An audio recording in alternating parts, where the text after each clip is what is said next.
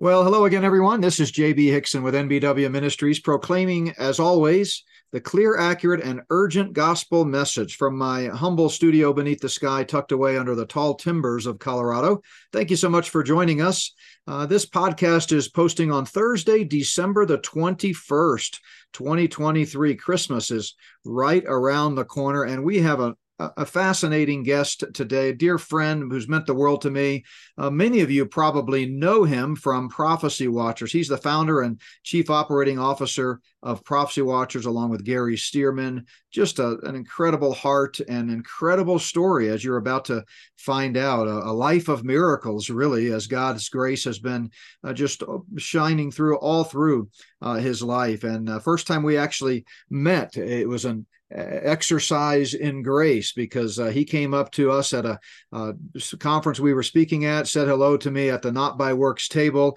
Me, in my ignorance, didn't have a clue who he was, and before long I realized I was in the presence of a VIP, so to speak, in the prophecy world. But he was so kind and so gracious, and we've had the chance to interact many times since that providential day. But before I bring Bob on, just a couple of quick announcements here.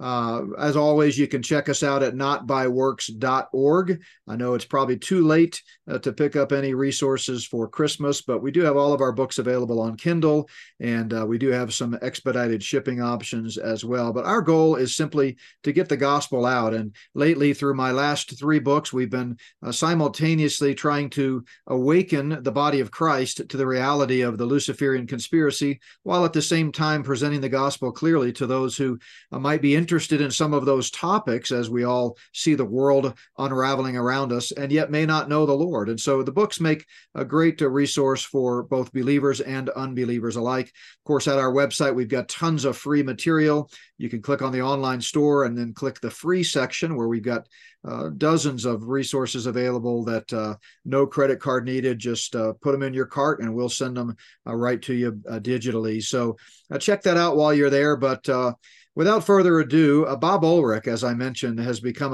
a good friend. He really has meant the world to me and my wife, Wendy.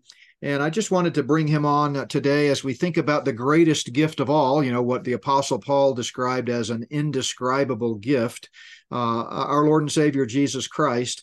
And I know you'll be blessed as he talks about, with such sincerity, the way the Lord has really worked in his life. So, Bob, thanks so much. I know you're one of the busiest guys on the planet. Thanks for joining us. That would be an understatement. I appreciate the glowing words. I prefer to refer to myself as a guy with a lot of books on his desk. And, it's been Yeah, that way. I guess people send you books saying, "Hey, check this out." You get a lot of that. Yeah, yeah, you have no idea. I have a shed at my home, and it's filled with probably 100 cases of books that I've been shipped over the years that I just have no place to go with.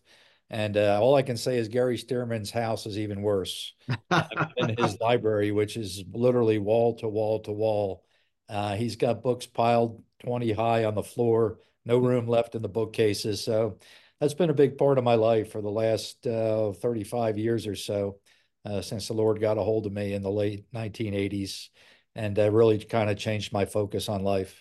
Well, I want to hear about that. So, prophecywatchers.com, for those who may not know, and I suspect all of our listeners are very familiar with Prophecy Watchers ministry, the conferences, and we'll let you at the end of the program maybe promote some of those upcoming conferences. But yeah, take us back to the beginning of your faith journey, and kind of, obviously, whatever the Lord puts on your heart. But I always love hearing people's testimonies. So fire away. Well, my journey began, got saved at an early age. I grew up in one of those frozen chosen households. I was in church Sunday morning, Sunday night, Wednesday night, evangelistic crusades, training hour, Sunday school. I mean, you name it, the doors were open. I was there. My mom and dad were both faithful Christians. My dad was a deacon in pretty much every church we attended. Mm. And I went off to Cedarville College, when I was 18, and I'm the classic college dropout. Mm. I was there to work on my behind the back dribble and my no look passes. And I actually became the 1977 Cedarville College one-on-one champion. So Wow. basketball was my life. Baseball was important to me. Um, I can't really say I really didn't belong in college at 18. I was very immature from the standpoint of really grasping why I was there and what I was supposed to be learning. When the gym opened, that was the highlight of the day for me. And dropped out after my junior year and went to work actually for Hostess Cake. And I was a delivery driver. This is what my Christian education qualified me for. In Camden, New Jersey, voted the worst city in America many, many years running by USA Today. I was robbed at gunpoint 4 times down there. I was kidnapped at gunpoint. I don't know if you've ever heard that story, but I can remember laying on the back floor of this Hostess cake truck with a shotgun on the back of my neck and praying like I'd never prayed before, hoping my mom and dad were praying for me at the same time, because one of the two gentlemen who abducted me, one of them went into the apartment complex they forced me to drive to, and to get a stick of dynamite to actually blow the safe out of my truck.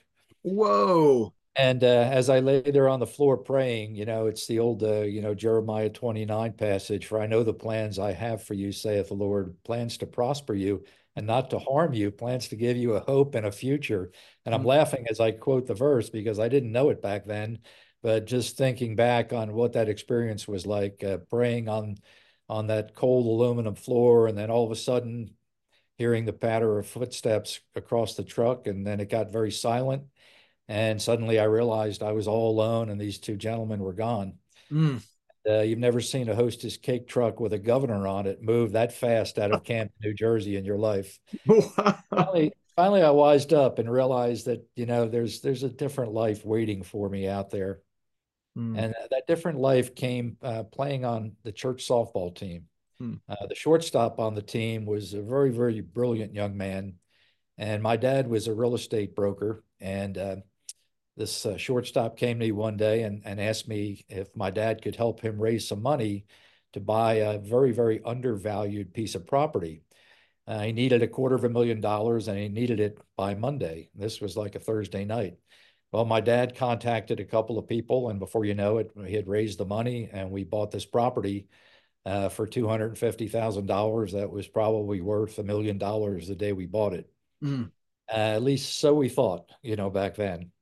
And my focus in life changed from baseball and basketball to making money, because now all of a sudden I had the realization that, wow, this is how real estate development works. I can do this. And of course, my dad had a background in real estate and he had connections.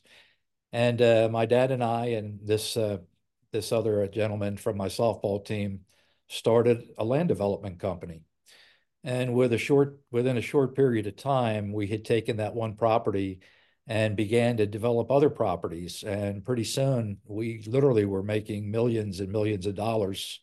We added a fourth partner, which was my partner's father, who was an investment banker with Goldman Sachs in New York City.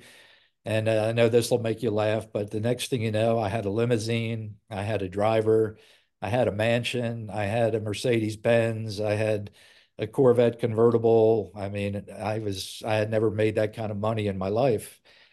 And my focus kind of shifted away from spiritual things. mm, Not that they were that important to me at that time, but I was still a believer and, still trust in the Lord. And obviously I was still saved, but, um, and but my focus was very different.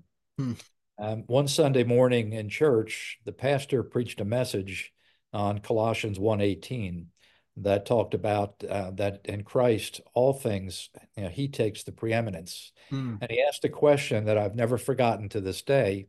The question was, is Jesus the most important thing in your life? mm, Or do you just have him up on a shelf somewhere and you pull them down when you have a problem, or somebody gets sick or you need, a desperate attempt to, change your lot in life. And I had to acknowledge that day that he wasn't. mm, Money was more important, building a business was more important. Um, and I walked the aisle that Sunday morning. And you got to understand, at that time, I'm like a paper millionaire. I have a beautiful wife and a new son. I'm living in a mansion. I have everything the world can offer. but I knew there was something missing in my heart. I Mm, knew there was something hollow in my life, something that just kind of lay there dormant, and from time to time I would think about it. And around that time, the Gulf War started. mm, And when the war in the Gulf started, I can remember Charles Dyer's book with the picture of Saddam Hussein on the front cover. And it really kind of lit a fire under me prophetically. And I began to read one prophecy book after another. And it became an overwhelming obsession. My mom had been a huge follower of prophecy ministries for years. Every morning on the way to school, she would have the local Camden, New Jersey radio station on. My murder was not reported on there, but it was something that I grew up listening to J.R. Church, listening to Noah Hutchings, listening to all the speakers back then in the 80s who were just became a part of my life, and where I began to, the seeds were planted, and mm, I began to get more and more curious about prophecy. Well, when the Gulf War hit, I became really obsessive about it. This is when I met J.R. Church and Gary Stearman. I went into a Christian bookstore in Voorhees, New Jersey, and picked up a copy of a cassette tape set called Iraq Attack that JR and Gary had produced. And I listened to that, and a fire started within me where I started realizing prophecy is real. I mean, I'm not a young man anymore. Well, I began to really lose interest in the world of prophecy. I'm sorry, in the world of real estate. And I began to get more and more obsessed about the times of the signs. And I mhm, began to read one book after another, and which probably didn't make my partners happy because, I began to witness to our secretary and talk about the rapture of the church and things that weren't really a part of their life at the time. And it's really funny. After I walked the aisle, all the great things that had happened to our company financially started going south. I mean, it's just like, is this really happening? Environmental protests, traffic protests, zoning problems, water and sewer connectivity issues, everything that goes into the risky side of real estate. And all the things that had gone so well and made the company millions of dollars in a short period of time suddenly started going bad. mm. And I started to realize that the closer I get to the Lord, my bank account is getting smaller and smaller. How does this work? I mean, this is not the way it's supposed to work. I mean, the Lord's supposed to reward me for being interested in witnessing to lost people. And, years later, I could look back on it and realize that in order to break me, God had to take everything away from me. Mm, And so I had moved to Colorado Springs. My partner and I were developing actually the property in Colorado Springs that Focus on the Family sits on today, huh, the infamous Banning Lewis Ranch. And I had moved out there as a front man. I had taken a lot of the office furniture from the company with me, and we were going to build this enormous real estate development out there. And without going into laborious detail, God threw a monkey wrench into the plan.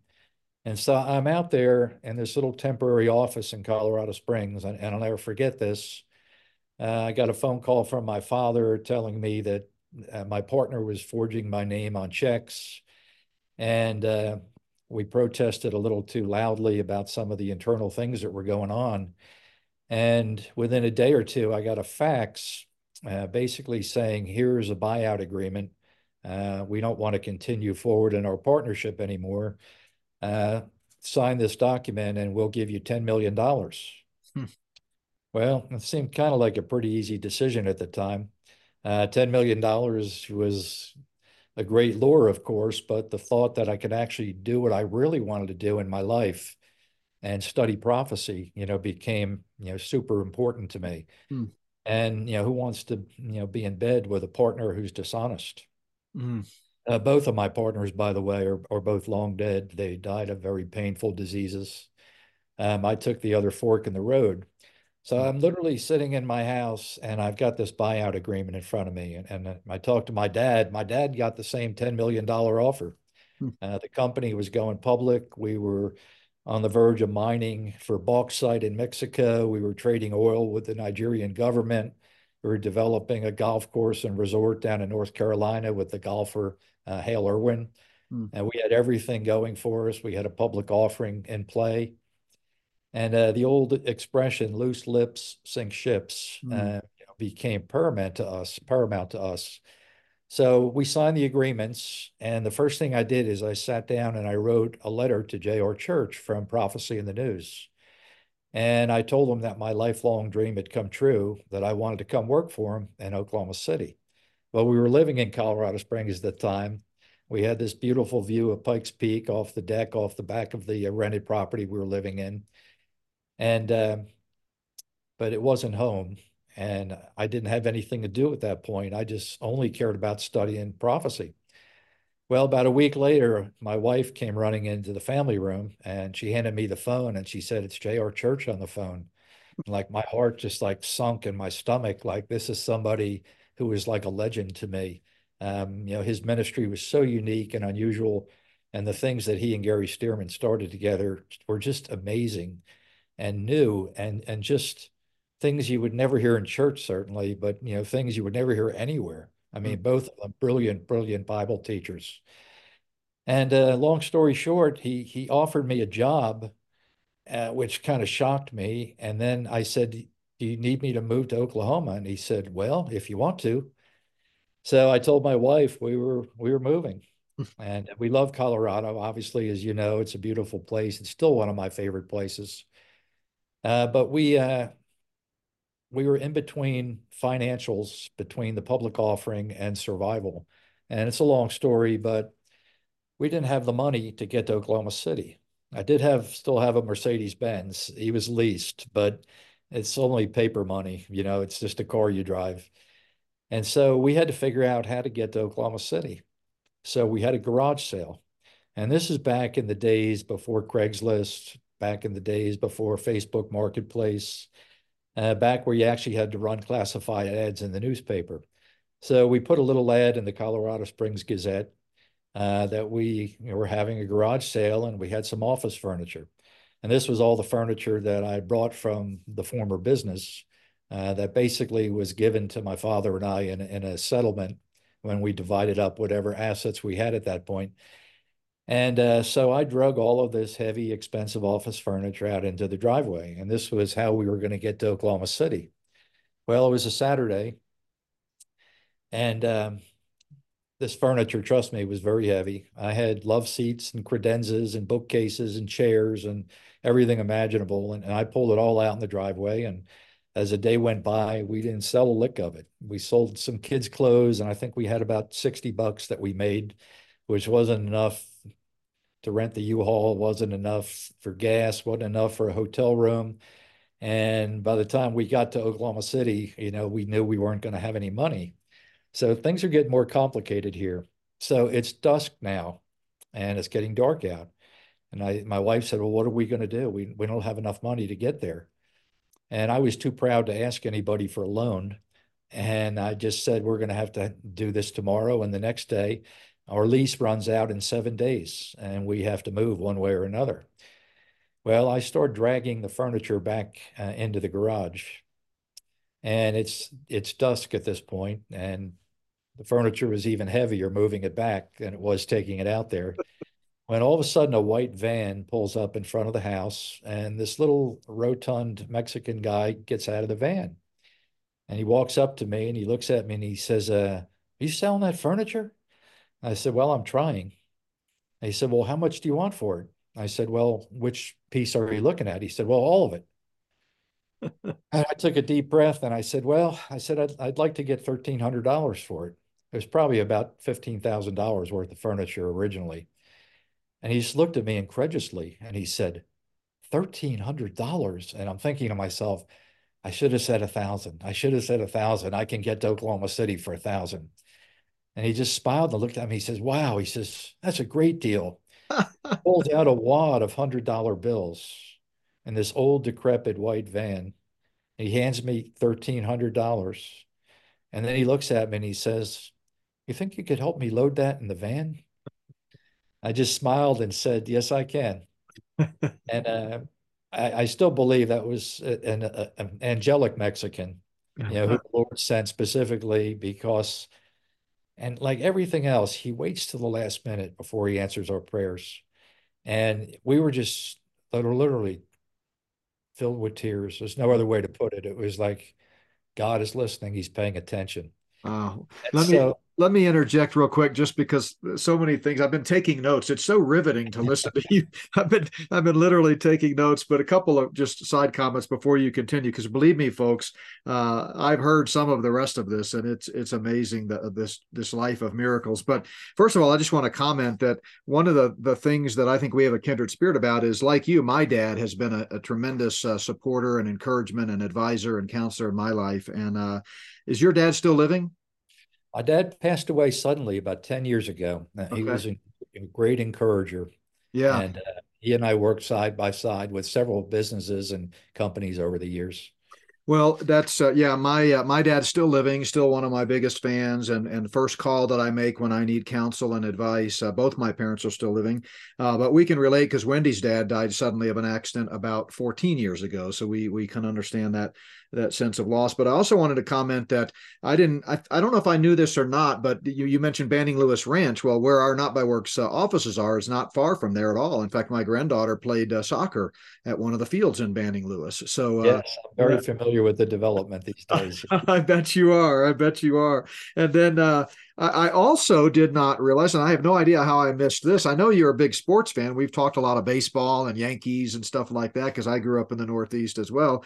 But I didn't realize you were quite the athlete. So it sounds like you went from being a dunker to a flipper, and got into real estate that way or something. I don't know if that's the right way to put it, but Well, if it matters, I could dunk a basketball when I was 16 years old.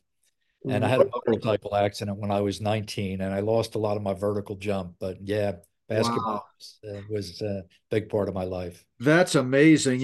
That's another thing we have in common because you could dunk a basketball at 16. I could almost touch the net at 16. So there you go. But anyway, that's amazing. And then just I guess wanted to mention that you're talking about the inverse relationship between what many would assume is worldly, success and happiness and blessing, and yet, when you got right with the Lord and really started focusing on spiritual matters, it seems like those kind of things went away. And that just reminds me of Paul's words in 2 Corinthians 12, where people I know are familiar with the passage, but he gets caught up to the third heaven. He's pleading with the Lord to remove the thorn in the flesh. But the part that came to my mind was when he said, in the end, when I am weak, then I am strong. So you were strong in the Lord and your connection to the Lord, and that ultimately led to where you are today, which is amazing, blessing so many people through your leadership and involvement with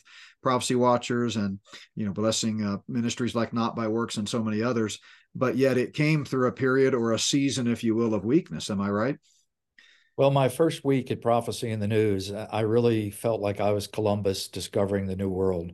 I walked into the library surrounded by prophecy books, and then I realized I don't have to pay for these anymore. And I began taking 3, 4, 5 books home every night, pouring through stuff that I could never afford or didn't even know about. And Gary Stearman heard my story. I had actually had gone out to Oklahoma City to visit with JR and Gary on a couple of occasions over the years. Just a big fan and supporter of the ministry. And Gary heard my story and he looked at me and he says, "Well, Bob," in that grandfatherly voice, says, "God cannot greatly use a man until he has broken him first." Wow. I look back on it and I think to myself, God had to take everything away from me. And this is sad to say, but when you have a lot of money and you have a lot of possessions, the Bible says it's hard for a rich man to get to heaven.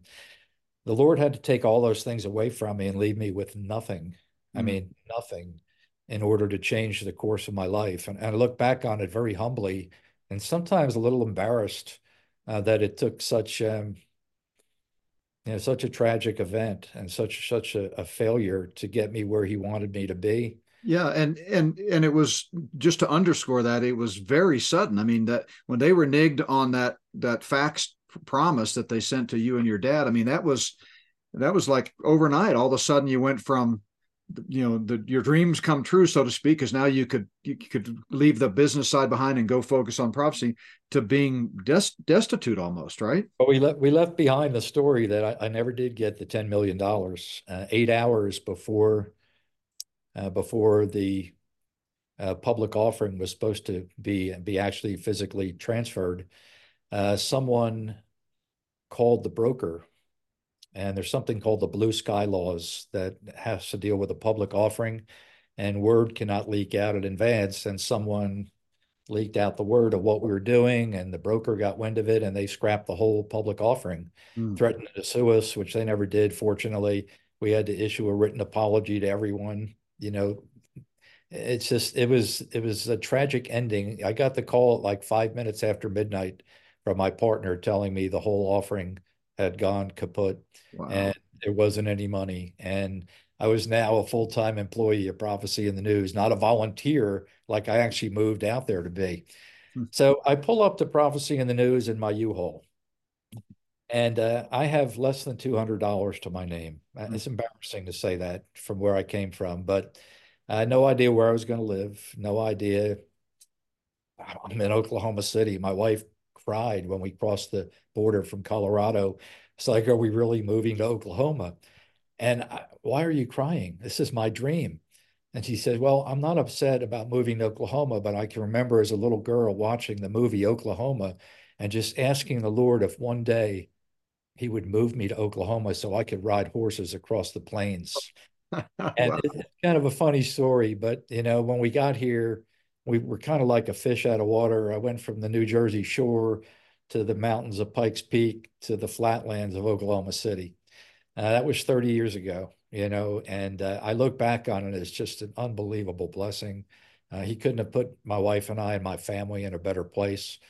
So as I pull up in the U-Haul, there's a building on my left and a building on my right where Prophecy in the News own both of the buildings. And I literally pull up in this big U-Haul with whatever I had left in life. And who comes walking out the door but J.R. Church? He comes bounding from one building to the next. And he sees me pull up and he comes on, shakes my hand and greets me. And we have some small talk. And he says, you have any idea where you're going to be living? Well, I have $200, maybe less than that. I don't remember now, but it wasn't a lot. And how do you get a house without a security deposit? How do you pay the first month's rent without any money? And I said to him, well, I really don't know the area very well. I don't know where we'll be living. And I was embarrassed to tell my new boss that I'm broke. I had given a lot of money to the ministry in the past. Well, now I don't have that money to give. Mm. And so he looks at me and he says, well, my twin brother Terry owns some houses down in Moore, Oklahoma. And believe it or not, last night in the middle of the night, he had a pastor as a tenant and he got 3 or 4 months behind on his rent. And he just decided to move out. So if you want, you can just move right in and don't worry about the rent. We'll take care of it. Whoa, talk about a life of miracles. Yeah, and so we lived in Moore, Oklahoma for about 18 months, and then eventually we moved up to Edmond, where we live today and where we've been for the last 28 and a half years. And I just look at it as just the hand of God orchestrating even the smallest, minutest detail of your life when you do his will and when you realize that I'm not in control of my own life. No matter how much money you have in the bank, you're not in control. Everybody's got something, whether it's financial problems, health problems, family problems. I mean, this is the course of life that we all deal with.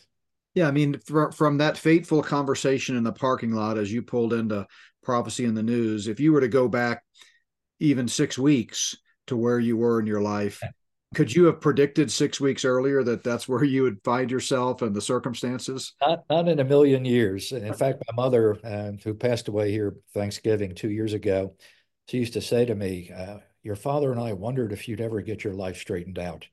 And says it's just amazing what the Lord has done in your life, and says we're just in awe and shock at how He's blessed you and put you in a place where you're doing what you love. And usually I would have a curtain here in front of me because I always refer to myself as the man behind the curtain, Yeah. and pulling the levers and making the plans and biting off more than he can chew. And that's the mind God gave me, and the passion He gave me for what I do. I just love my job.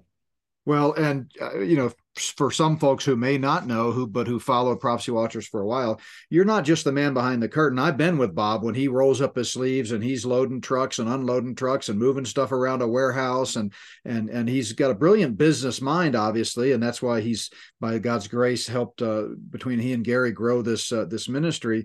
But he's a worker. I mean, this is a guy who just loves the Lord enough to do whatever it takes, and so yeah, I mean, it's when I think about where you've been, and I can't help but think of the term miracle. I mean, it really is. God always is one step ahead. We would love to have the ability to write our own script, but something tells me if we could all write our own script, it would end horribly. And it's much better to let the Lord order our steps, as the Word of God says, even though we plan the way. And so talk to us about some of the things that you've seen in since you've been with Prophecy Watchers, and kind of how that came about. And I know there's one incredible story that you always tear up when you tell, but that's I'd love for you to tell that story as well. Yeah, when I got to Prophecy in the News, it was September 5th, 1993, 8 days before the Oslo Accords were signed. Hmm. Well, I'm thinking the rapture is about to happen and I'm going to have the shortest executive career in history. And here I am 30 years later, still looking for the Lord. And we were so dirt poor at that time, but honestly, we one of the happiest times of our life, Hmm. because I was doing something that I was passionate about. My wife began working at the ministry. We felt it was a place God called us to make a difference. And God even saw to it that He would give us a vacation once a year because we had no money to travel anywhere. But every year we would go down to the God's News Behind the News conference down in Tampa, Florida. And I met Joe Vancouvering and Hal Lindsey and Jack Van Impe and Grant Jeffrey and Don Perkins and Yaakov Ramsel and Perry Stone and Peter Hmm. Lalonde and all these old names of all these old prophecy teachers. And I'm like a kid in a candy store. I mean, I'm shaking hands with Jack Van Impe. Are you kidding me? I mean, Hal Lindsey knows my name. Are you serious? So it was just it was just a dream come true and you can understand it because you're one of the guys that people walk up to and shake your hand and tell you how important they are and you are to them. Hmm. And I was just like a groupie, back then. I mean, meeting Grant Jeffrey, he was like my idol. He's like the greatest prophetic writer in history. And so we would go down and drive the ministry van down to Florida every year. And we would go down. Usually we would stay for a day or two after the conference ended, and it was our vacation. We were in Florida. We would take the kids to the beach. But this last year, in the year 2000, we decided to go down a couple days early and take the kids to the beach and get a suntan before the conference, which we had never done before. And we got down to Florida, and we were just leaving our hotel in Clearwater early in the morning, and we were taking the two kids to the beach. And my cell phone rang, and it was the principal of my son's school. And he proceeded to tell me that my house had burned down. Hmm. So, I'm stopping at this point. I'm thinking, I'm serving the Lord every day. I don't have any money. I'm working for peanuts, but I love what I'm doing. But it would be nice to get a break and to actually have a little bit of other enjoyment for the family. Hmm. And now you've burned my house down. I had no renter's insurance. I couldn't afford $10 a month. Hmm. And but that was the initial human reaction. And Hmm. then my wife quickly jumped into the mix and said, "Well, let's thank the Lord that none of us were home." I found out later the fire started after midnight in my daughter's bedroom, an electrical outlet. It was an older house that we were renting. And if we had stayed there or left at a normal time like we normally would, both my girls would be dead. Wow. They're both heavy sleepers. They never would have woke up. The fire started near the only door, near the entrance. Hmm. They never would have got out of the room alive. Hmm. Hmm. And so here we are down in Florida, and we're at a conference, and we have now literally lost everything. Hmm. I mean, everything. We had our car that we drove down along with the van, and the clothes on our back with everything is now gone. Washer, dryer, refrigerator, an old piano that my wife's family had given us. We didn't have anything, particularly valuable, but when you lose everything, and I know there are people watching this who've gone through that, Mm-hmm. and you realize, because I've heard from so many of them. So we had nothing to go to home to. It was February or March. It was freezing back in Oklahoma, and we were down in Tampa, so we just stayed for the conference. And Joe Vancouvering, who passed away last year, was incredibly kind to us. They actually took an offering for us at the conference and sent us home with $11,000. Wow. Well, at that point in time, it was like $1 million to us. Mm. It was, and then you start realizing, well, I need a couch and I need a TV and I need this and I need a mattress, and the money goes really fast. But then people back in Oklahoma started donating to us. Our old church, our new church, a lady who had a trust fund gave us several $1,000s Mm. just to help us recover. And so we stayed at the conference. We came home to nothing. We had to find another place to live. God opened the door for us to move into an even a nicer home than we had, which was a little townhouse right on a lake, and which was another miracle. But here's the best story, and this is probably the story you're talking about. When we came home, it was freezing, bitter, rainy, drizzly, freezing ice cold. Whatever the fire didn't destroy in the house, the firemen did. It was filled with 4 inches of water. Um, the garage door was still standing, and we were able to get into the garage, but everything for the most part was water damaged, fire damaged. There was nothing virtually salvageable. But I did know that there were some boxes up in the attic that my wife had put away for the 3 children. And I had just hoped that maybe everything up there hadn't burned. So the attic stairs were still able to be pulled down in the garage. They were crooked and kind of warped, but I pulled them down and I was able to start escalating up the steps. And as I got up a little bit higher, I could see that there was a box sitting on the one floorboard in the entire attic that hadn't burned. There's no roof on the house, blue sky, nothing left up there except this one box. Well, I got up a little higher and I was able to grab the box, and it's one of those manila envelope boxes. And I looked in, it's covered in soot, and I looked inside, and it was all the memories from our wedding day Mm. that God preserved, the invitations, the flowers that were on the table, just pictures, with the pastor and the wedding venue. And I just thought to myself, how cool is this that God has saved the memories my wife and I made in 1983. Mm. So I climbed up another step higher, and as I reached up to grab the 2x6s that were framed around the outside of the garage pull down doors, something was sticking up, out of the opening between the 2x6s and that one piece of plywood. And I remembered that, my wife had 3 memory boxes for each of our 3 kids, one for Brad, one for Caitlin, one for Alyssa. And they were all, the reason I remember it is because we packed everything in these ridiculously heavy Steve Quayle boxes because his books are so heavy. And I figured, well, these will last for everything except a fire. And then she would seal them up. So all their memories are in these boxes, pictures of their birth, pictures with the doctor who delivered them. They're sealed up with packing tape. Well, as I climb up those stairs, I recognize that there's something sticking up that doesn't belong there. I go up one step higher Mm. and I look over to my right and I realize what I'm holding on to. Jammed into the only opening in the attic that didn't burn are 3 photo albums, one for Brad, one for Caitlin, and one for Alyssa. Mm. Taken out of those memory boxes that were sealed with tape. Someone took them out of those memory boxes and they jammed them into that gap, side by side by side. Mm. Those sit in my garage today. They're not burned. There's soot on the top of them, where they were exposed. Um, but every time I walk through the garage into the house, I see those 3 photo albums. And I think to myself, God protected the things that were most important to us, which were the memories. Mm. Well, I And mean, he protected the who, family. yeah. Oh, no, for sure. Who put them there? I mean, is it an angelic miracle, you think? or was it just through the years somebody had gotten taken out of boxes and moved around, and God saw the future? I mean, how do JB, you come explain on. You know the answer to that question. it? God put them there, or he sent one of Amen. his angels to do it. I have no doubt whatsoever. I Yeah. mean, to go from losing everything in a fire to realizing that God's hand was on this. So he moved us out of that house into a better house. We were given 7 televisions. We were given 4 sofas.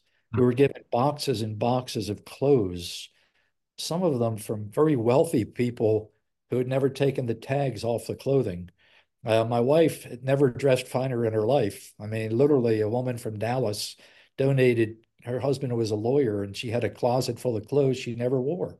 And my wife is wearing like $200 dresses, and we're looking at each other like, is this, yeah, really, God, is this really what you want for us?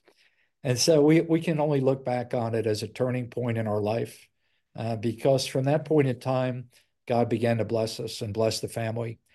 Why did he do that? I can only tell you this. I think once you commit your life to service for the Lord, it's not just about money. I think he looks on the heart, and he looks on your passion, and he looks at how you look at him, and how he provides for you, and you become totally dependent on that relationship, and you realize how fragile life is. Mm, mm. Wow. Yeah. I mean, I wonder if you asked those firefighters if they happen to spot any Mexican angels running around there before they. I mean, it could have been the same guy that bought your furniture. God, God's watching out for you, brother, the whole journey, and we all could look back and need to. There's a neat story in Genesis where at the end of his life, Joseph brings all of his great grandchildren and grandchildren, sits them on his knee, and he's talking to them. And I've always felt like we need more conversations kind of like this one, but with the family. Gather your family around and share with your children and grandchildren the journey, because in the moment sometimes we are acutely aware of God's amazing grace and so grateful and so thankful, but and we share that joy. Proverbs says a heart knows its own joy and a stranger does not share its bitterness. But we need to do our best to share these stories with others, and I hope our listeners are really sensing it. And by the way, our premier members, you can watch the video version of this interview, and you can just see just the look in Bob's eyes as he's recounting this, and seeing the hand of Almighty God leading and directing.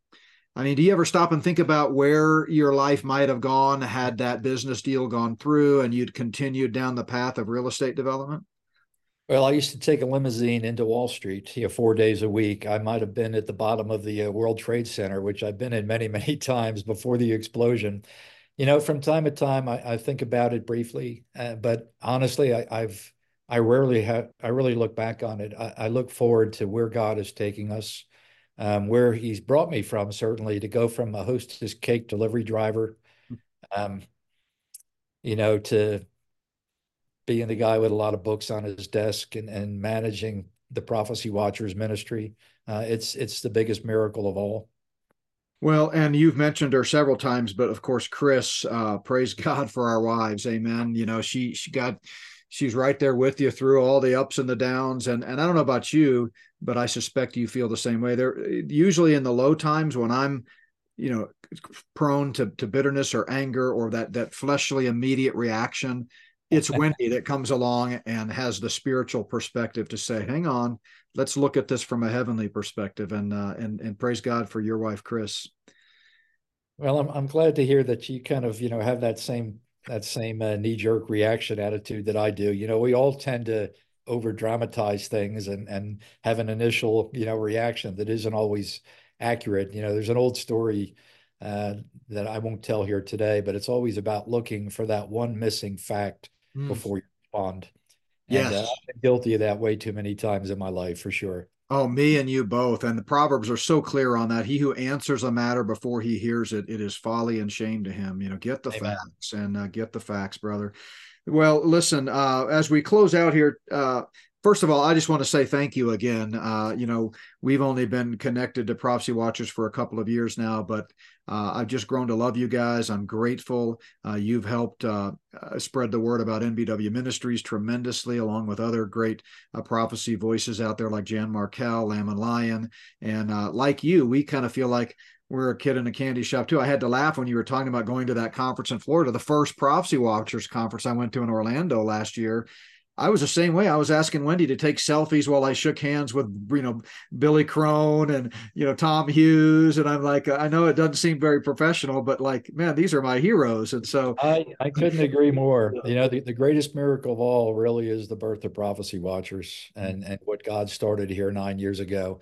If I look back in time on anything, I look back on that initial launch. There were a lot of people questioning why the world needed another prophecy ministry. And, the late J.R. Church had passed away 3.5 years before, and situations changed with the family at Prophecy in the News. And Gary and I, had some really hard, difficult decisions to make. And we decided, that the Lord was leading us to start a new ministry. mm, And where he's brought us from 9 years to today. Have a top secret announcement. Maybe your audience will be the first one to hear about it. But we have just launched a nationwide radio program. wow. And Prophecy Watchers was just accepted on what used to be called the Calvary Radio Network. It's CSN.com network now. We're going to be aired beginning in January on 400 stations. Heavy listenership in California, Oregon, Washington State, Colorado, Montana, Idaho. Tremendous West Coast coverage. We're going to be on 43 of the 50 states, which is just exciting to me. It's Gary Stearman's dream to have a radio program. People don't know this, but at one time Gary had the #1 AM radio program here in Oklahoma City, with a bigger audience than Rush Limbaugh. Oh, wow. That So is Gary, amazing. he's been itching to start a radio program for years. It was never convenient. It was never practical, but we literally just got the word here last week that our program was accepted on the Calvary Network. And I can't get ahead of the game here, but there's another major radio network that we're expecting to get approval on here very, very soon. So we're going to flood the airwaves with the news that Jesus is coming soon. Well, 2024 is going to be an unbelievable year. I just have this sense that it's a pivotal year in God's plan of the ages. I know the other side, the enemy, has been talking about with his human accomplices here, the Luciferians, for 100 years now, the years 2025, 2026. So I have this sense that it's going to be more important than ever for the word of God to get out. And I can't tell you how excited I am to hear the news. I guess folks can stay in touch with you at prophecywatchers.com and look for announcements and hopefully find a broadcast station in their region to listen to Prophecy Watchers. Is that right? Yes, absolutely. And Funny then, you say that. 2024, we just finished an announcement about our Orlando Prophecy Summit on February 29th. And this was the theme of what we just talked about today. 2024 is going to be a year to remember, wow, unlike anything we've ever seen. I couldn't agree more. The election, the Trump trials, and all the circus surrounding that, the World Economic Forum, the World Government Summit. We've got so many things going on. So the conference is upcoming. I know you just mentioned the one in Orlando. Are there still tickets available for that one? There are. We're still filling up the auditorium. We're expecting to have about 800 people this year. Had 900 last year, but it was too crowded, so we chopped down the audience potential this year. And we're going to be in Orlando in February. We're going to be in Colorado Springs again in June. And have you been Awesome. invited to that conference in Colorado? I think I haven't gotten an official email, but you have mentioned to me in conversations that I'm speaking. I'm counting on it. In fact, we've got some friends coming in to speak at my church that week because I'm hoping to be tied up there in Colorado Springs. Well, consider this your invitation, my friend. Praise God. Yeah, I'm excited. I'm really looking forward to Orlando. You have not requested our session titles yet, but I'm already kind of stirring some ideas in my mind and excited about it. So I've seen your past message titles, and they are provocative. I can't yeah, wait.